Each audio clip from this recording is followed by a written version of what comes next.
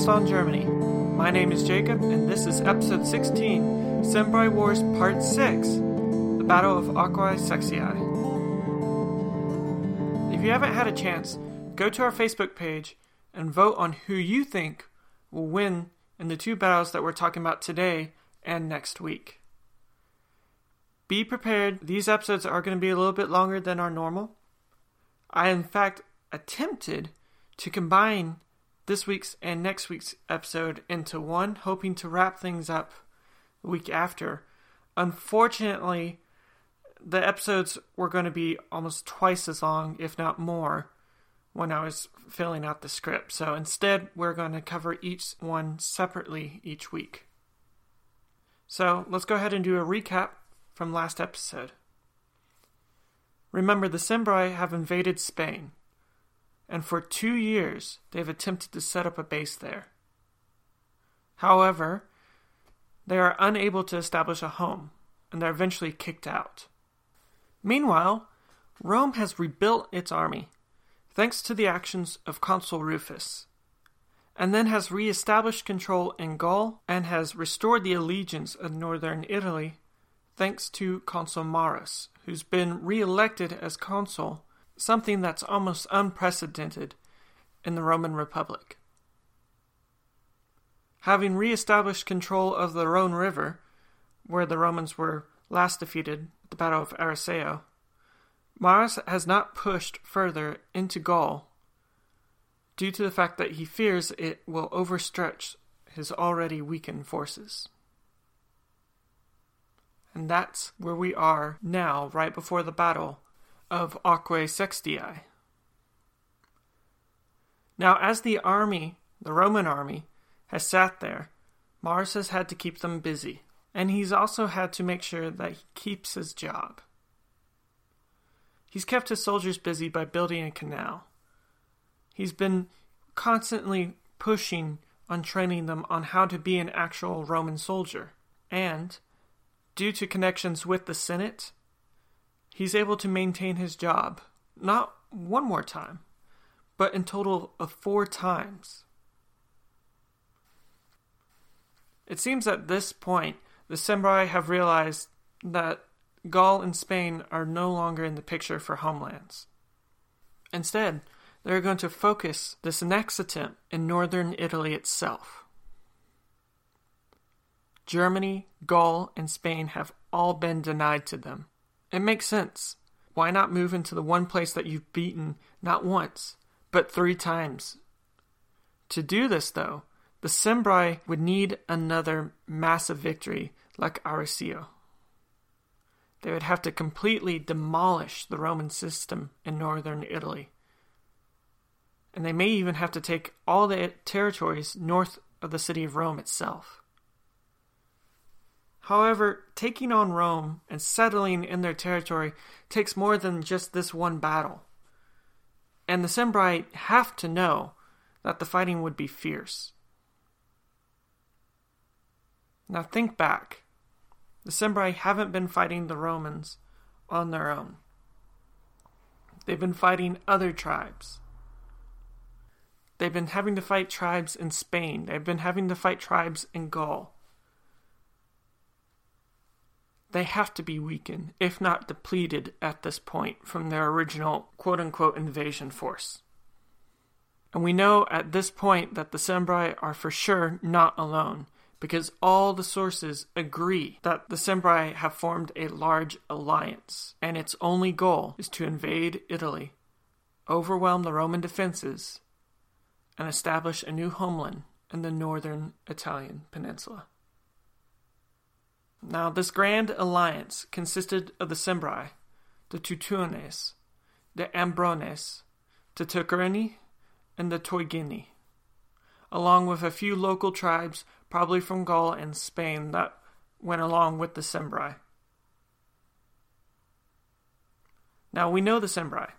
We've been talking about them for the last several episodes. They've been in the story since 113 BC. Over 11 years of history so far with the Cimbri. We know them pretty well. What about the others? What do we know about them? Well, as I've been saying a lot about the Cimbri, These other tribes, we know maybe some stuff about them. We don't know a lot, but we know maybe some things. For instance, the Teutones. They could be from the same region as the Cimbri. They could be from the Jutland Peninsula or from the North Sea area, forced out of their homelands due to flooding, and then have decided to join in with the Cimbri to take out the Romans. The Teutones is a name that hasn't just shown up in Roman history. It's mentioned in Pythias's voyages. If you remember Pythias, we talked about him several episodes ago. However, this might not be the same people that Pythias ran into. The Romans may have called this people the Teutones because their actual name was close enough to the one that they've read about. For all we know, the Teutones weren't German. They could have been from southern Gaul. They could have been from Spain. We don't know. Remember, the Romans don't differentiate between the two groups until 50 years later.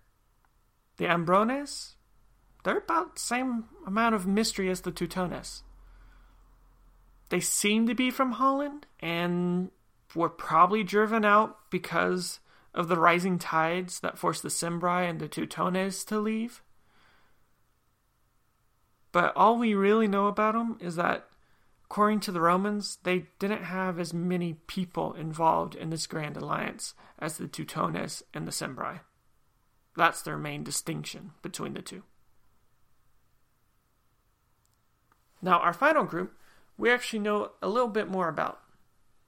The Teugurni and the Teugini, I apologize if I'm messing up on those pronunciations, but we know for a fact that they don't come from any sea region. They actually come from Switzerland. They've invaded southern Gaul for their own reasons. In fact, they took part of the rebellion against Roman control after the Romans' second defeat, and probably again during their third defeat. However, we don't know why they joined the Cimbri. Maybe they decided it was the best way to keep the Romans out of the new territories. Or maybe they just wanted to keep expanding. But we know them. They've plagued the Romans before, and they will continue to do so after this event. Now, the final grouping is pretty much just a miscellaneous. We're pretty sure that these tribes that we've talked about weren't the only ones involved in this grand alliance. And so we assume that some local tribes from Gaul and Spain would have probably joined in, but they aren't named by the Romans. We can assume that they're probably joining in for the chance of loot, or to settle new territories that haven't been disturbed in the last years of warfare. But overall, we don't know anything about them. The Romans never tell us about them. We just assume that these major tribes that are mentioned weren't working alone. Overall, these tribes were looking for the same thing. And this grand alliance seemed to offer them the best chance that they had to get it. And hopefully for them, it would end this republic's expansion once and for all and secure Gaul and Spain, and maybe even northern Italy, for their own use. With this alliance forming, we believe that they split into two armies and they marched towards the Alps. The sources don't always agree on when they exactly split, but we believe they split from the beginning, and they were both trying to find ways across the Alps into northern Italy.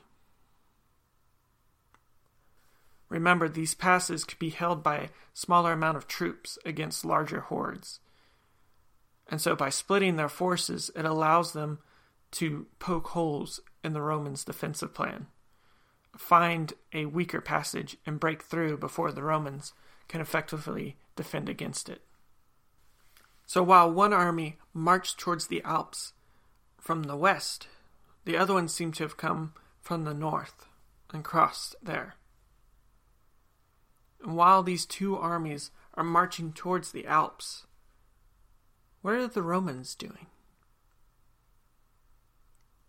Well, Marius, the consul who's been hired to be the savior of Rome, is currently in Italy. He's trying to fight to maintain control of his consulship for his 3rd year in a row. Having heard that this grand alliance is marching towards his army on the Rhone, probably was actually very comforting to him, because it made his job of securing the consulship rather easy. Of, hey, either you guys hire me again and I can quickly defeat this large army heading towards us, or you can find someone else to do it. Your choice. Whatever the case, the Senate could not afford to not give him this consulship. And with this massive threat coming, Marius quickly rushed back to the Rhone and started to fortify his camp and begin to plan for the upcoming war. Now, this is where our sources really start to differ. Some argue that at the battle that we're about to begin, the entire force of the Grand Alliance was there. Others argue that Marius actually only faced about half the Grand Alliance army. The army was actually under the control of the Teutones and the Ambrones that arrived to fight Marius here on the fields of Aquae Sextiae.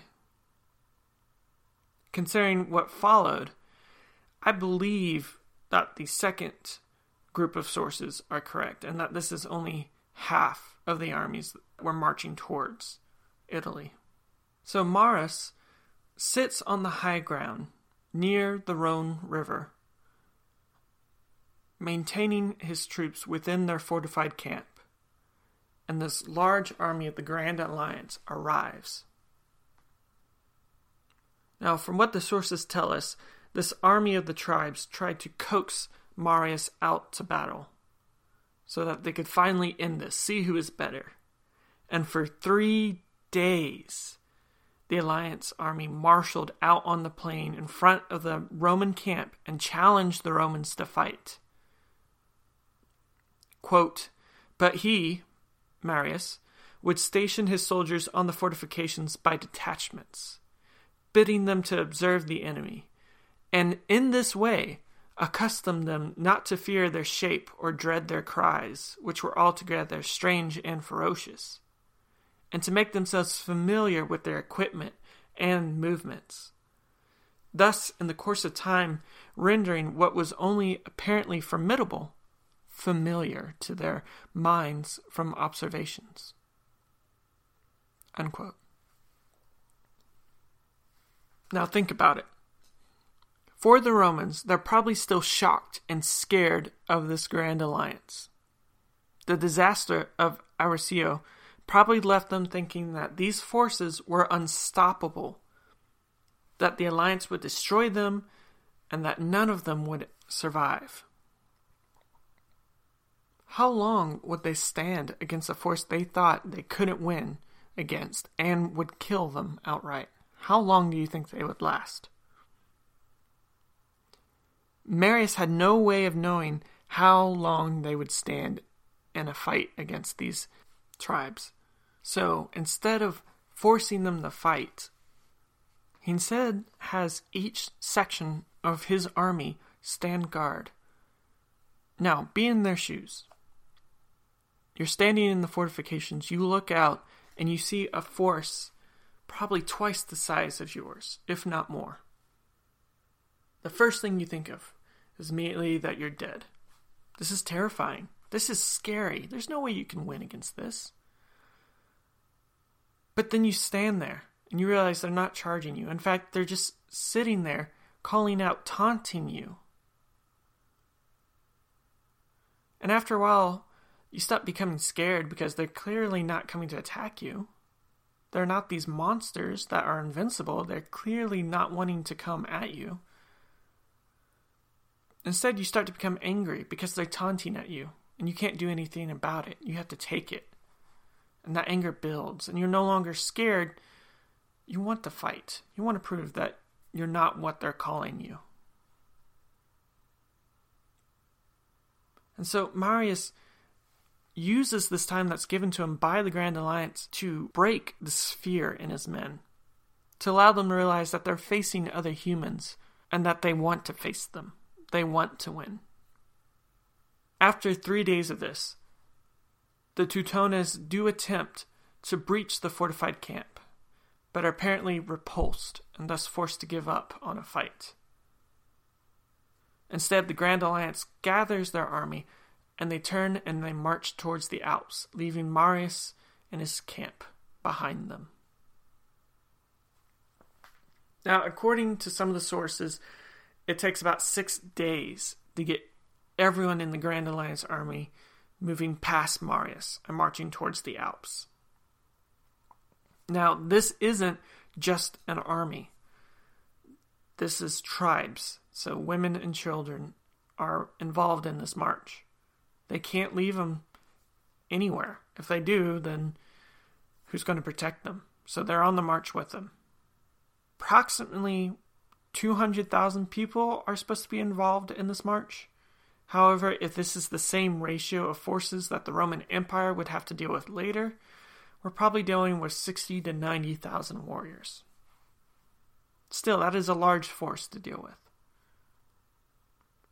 But Marius had to sit in his fortified camp for 6 days, watching the Grand Alliance march away from him and heading towards Italy. However, he didn't give direct chase. He didn't want to start a fight. Not yet. Instead, he followed them, always maintaining contact, but enough distance away that he could pull back before they could strike. Eventually, they reached the plains of Aquae Sextiae, with the Alps apparently only a day or two's march away.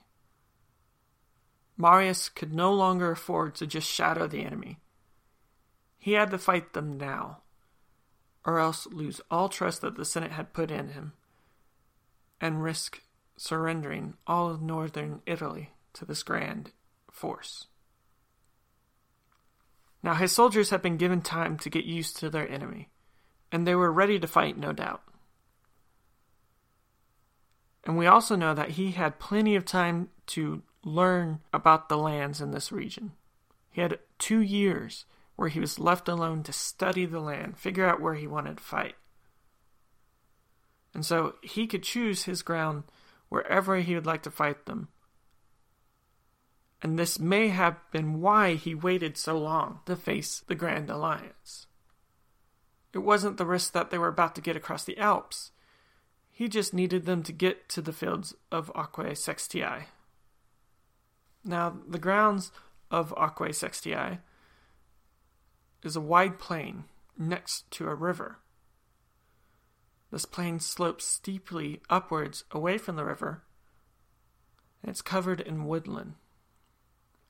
Marius takes the high ground, with the tribes of the Grand Alliance between the Romans and the river itself. Now, this river isn't like the Rhone River, which spelled disaster for the Romans at Aricio.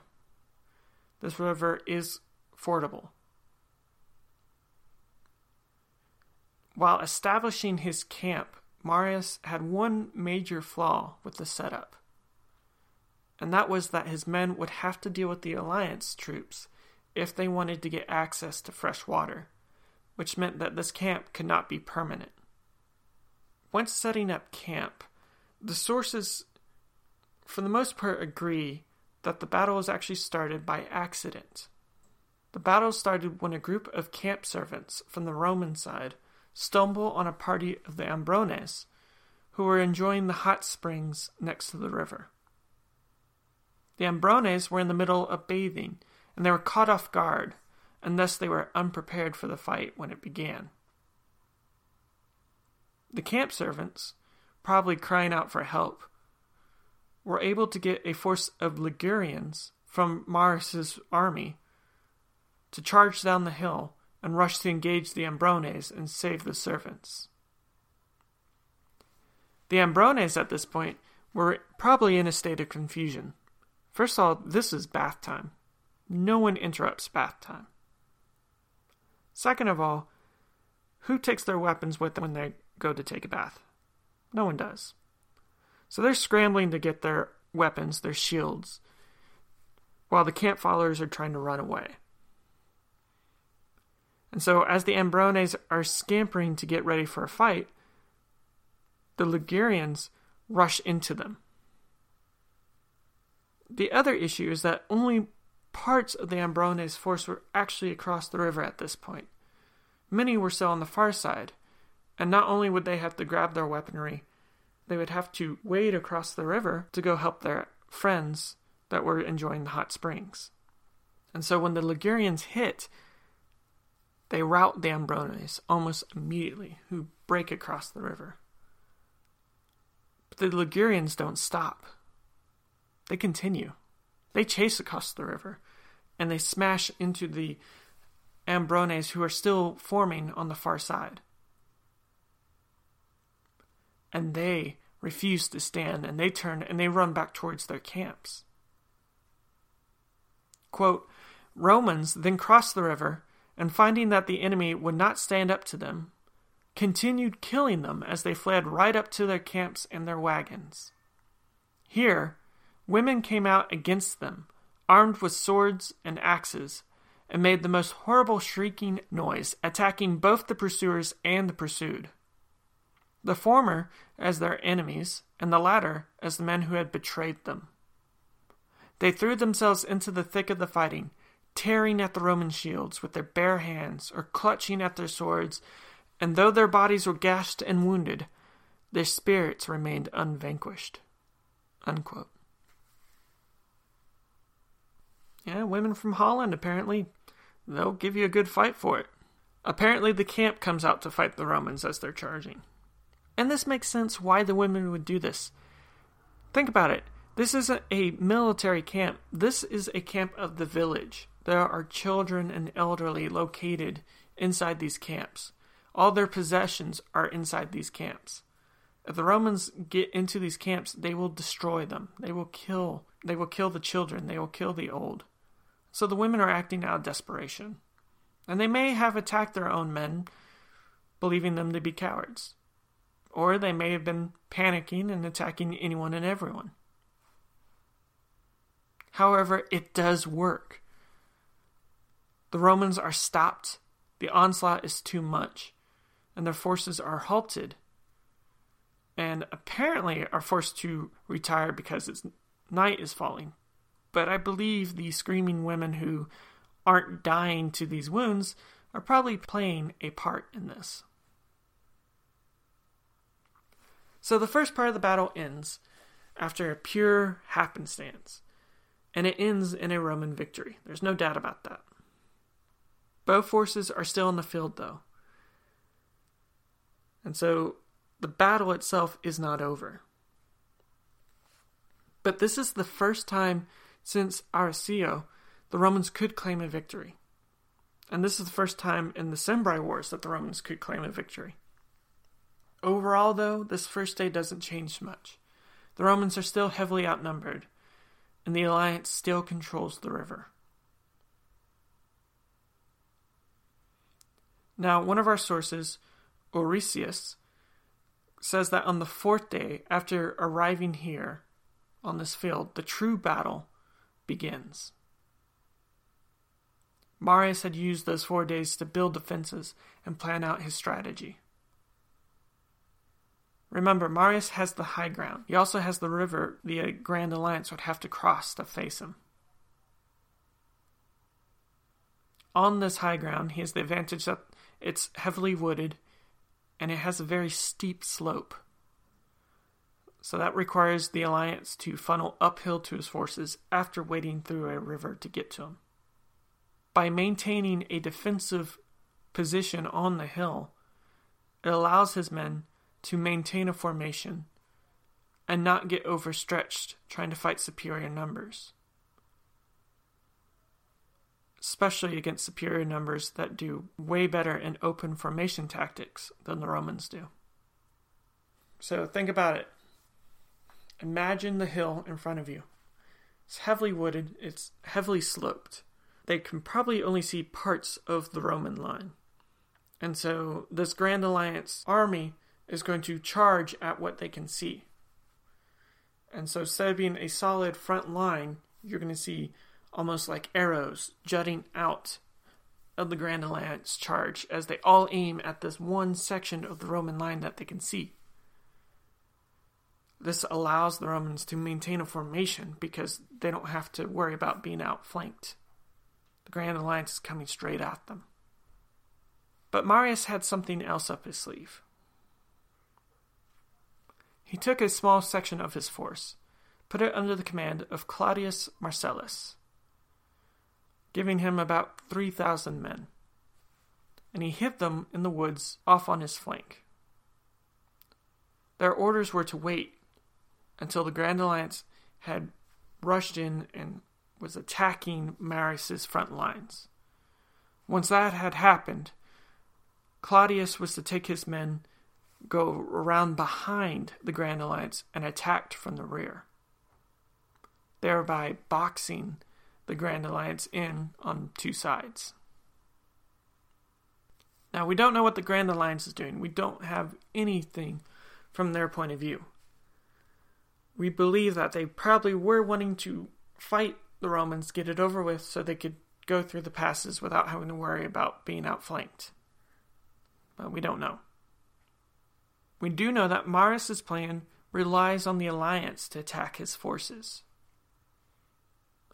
If the alliance decide to retreat, then Marius has a plan for something else. This plan's not going to work. And the alliance has to be willing to do this. So we believe that the alliance was willing to fight. They were just wanting the opportunity to do so.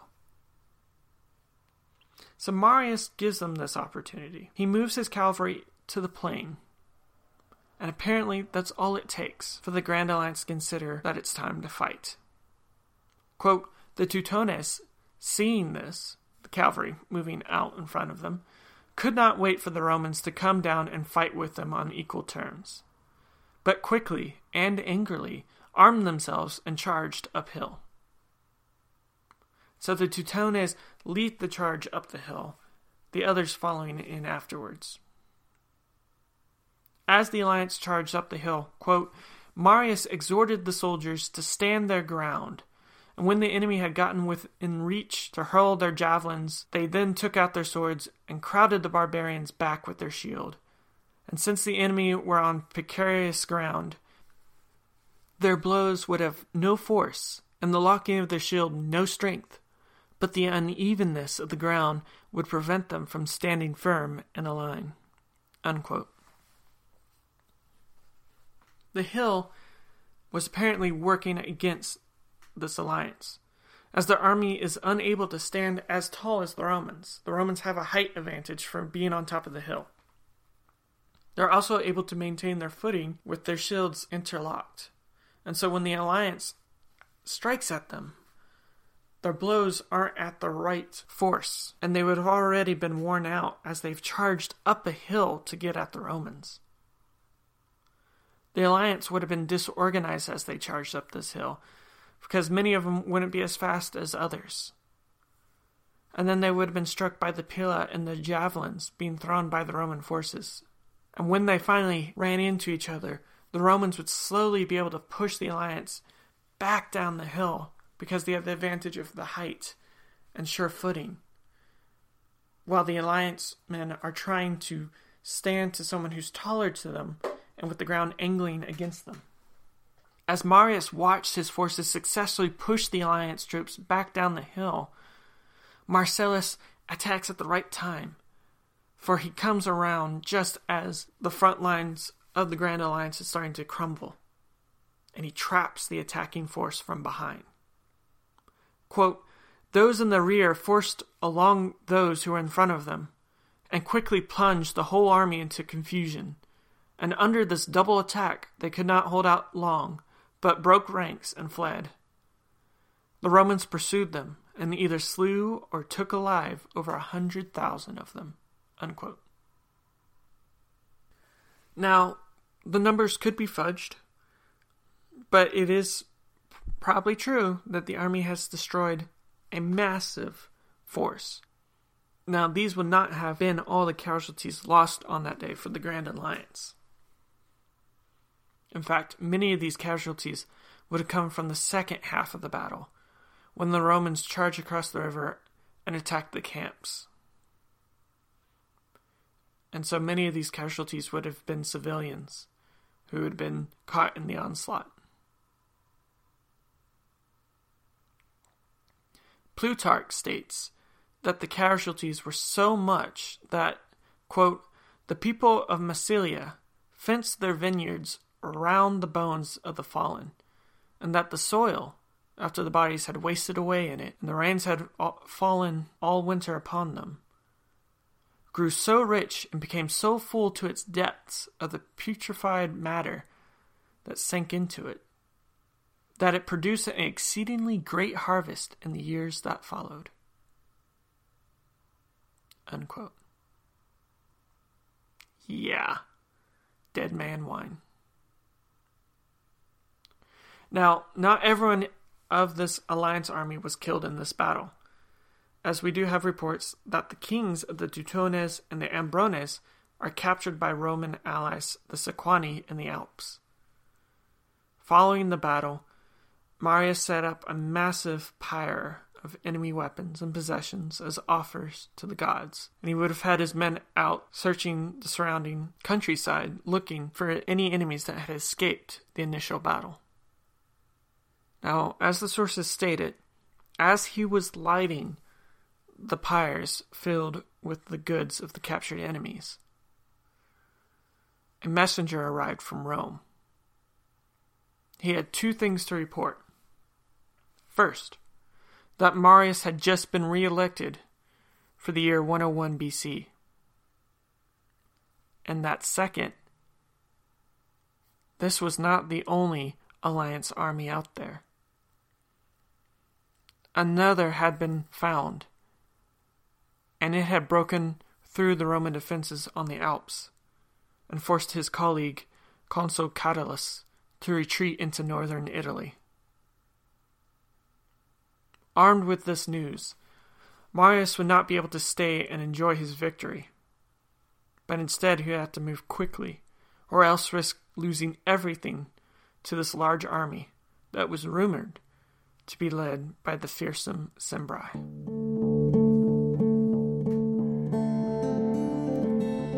And that's where we're going to end it. As I said, I looked at the notes, and combining this battle with the next battle would have made this episode twice as long, if not longer. So we're going to have to save it until next time. Sorry, guys. But don't worry, we will be covering that battle, and it will be well worth the wait, trust me. So, I hope you guys have a great week. I'll see you next Tuesday.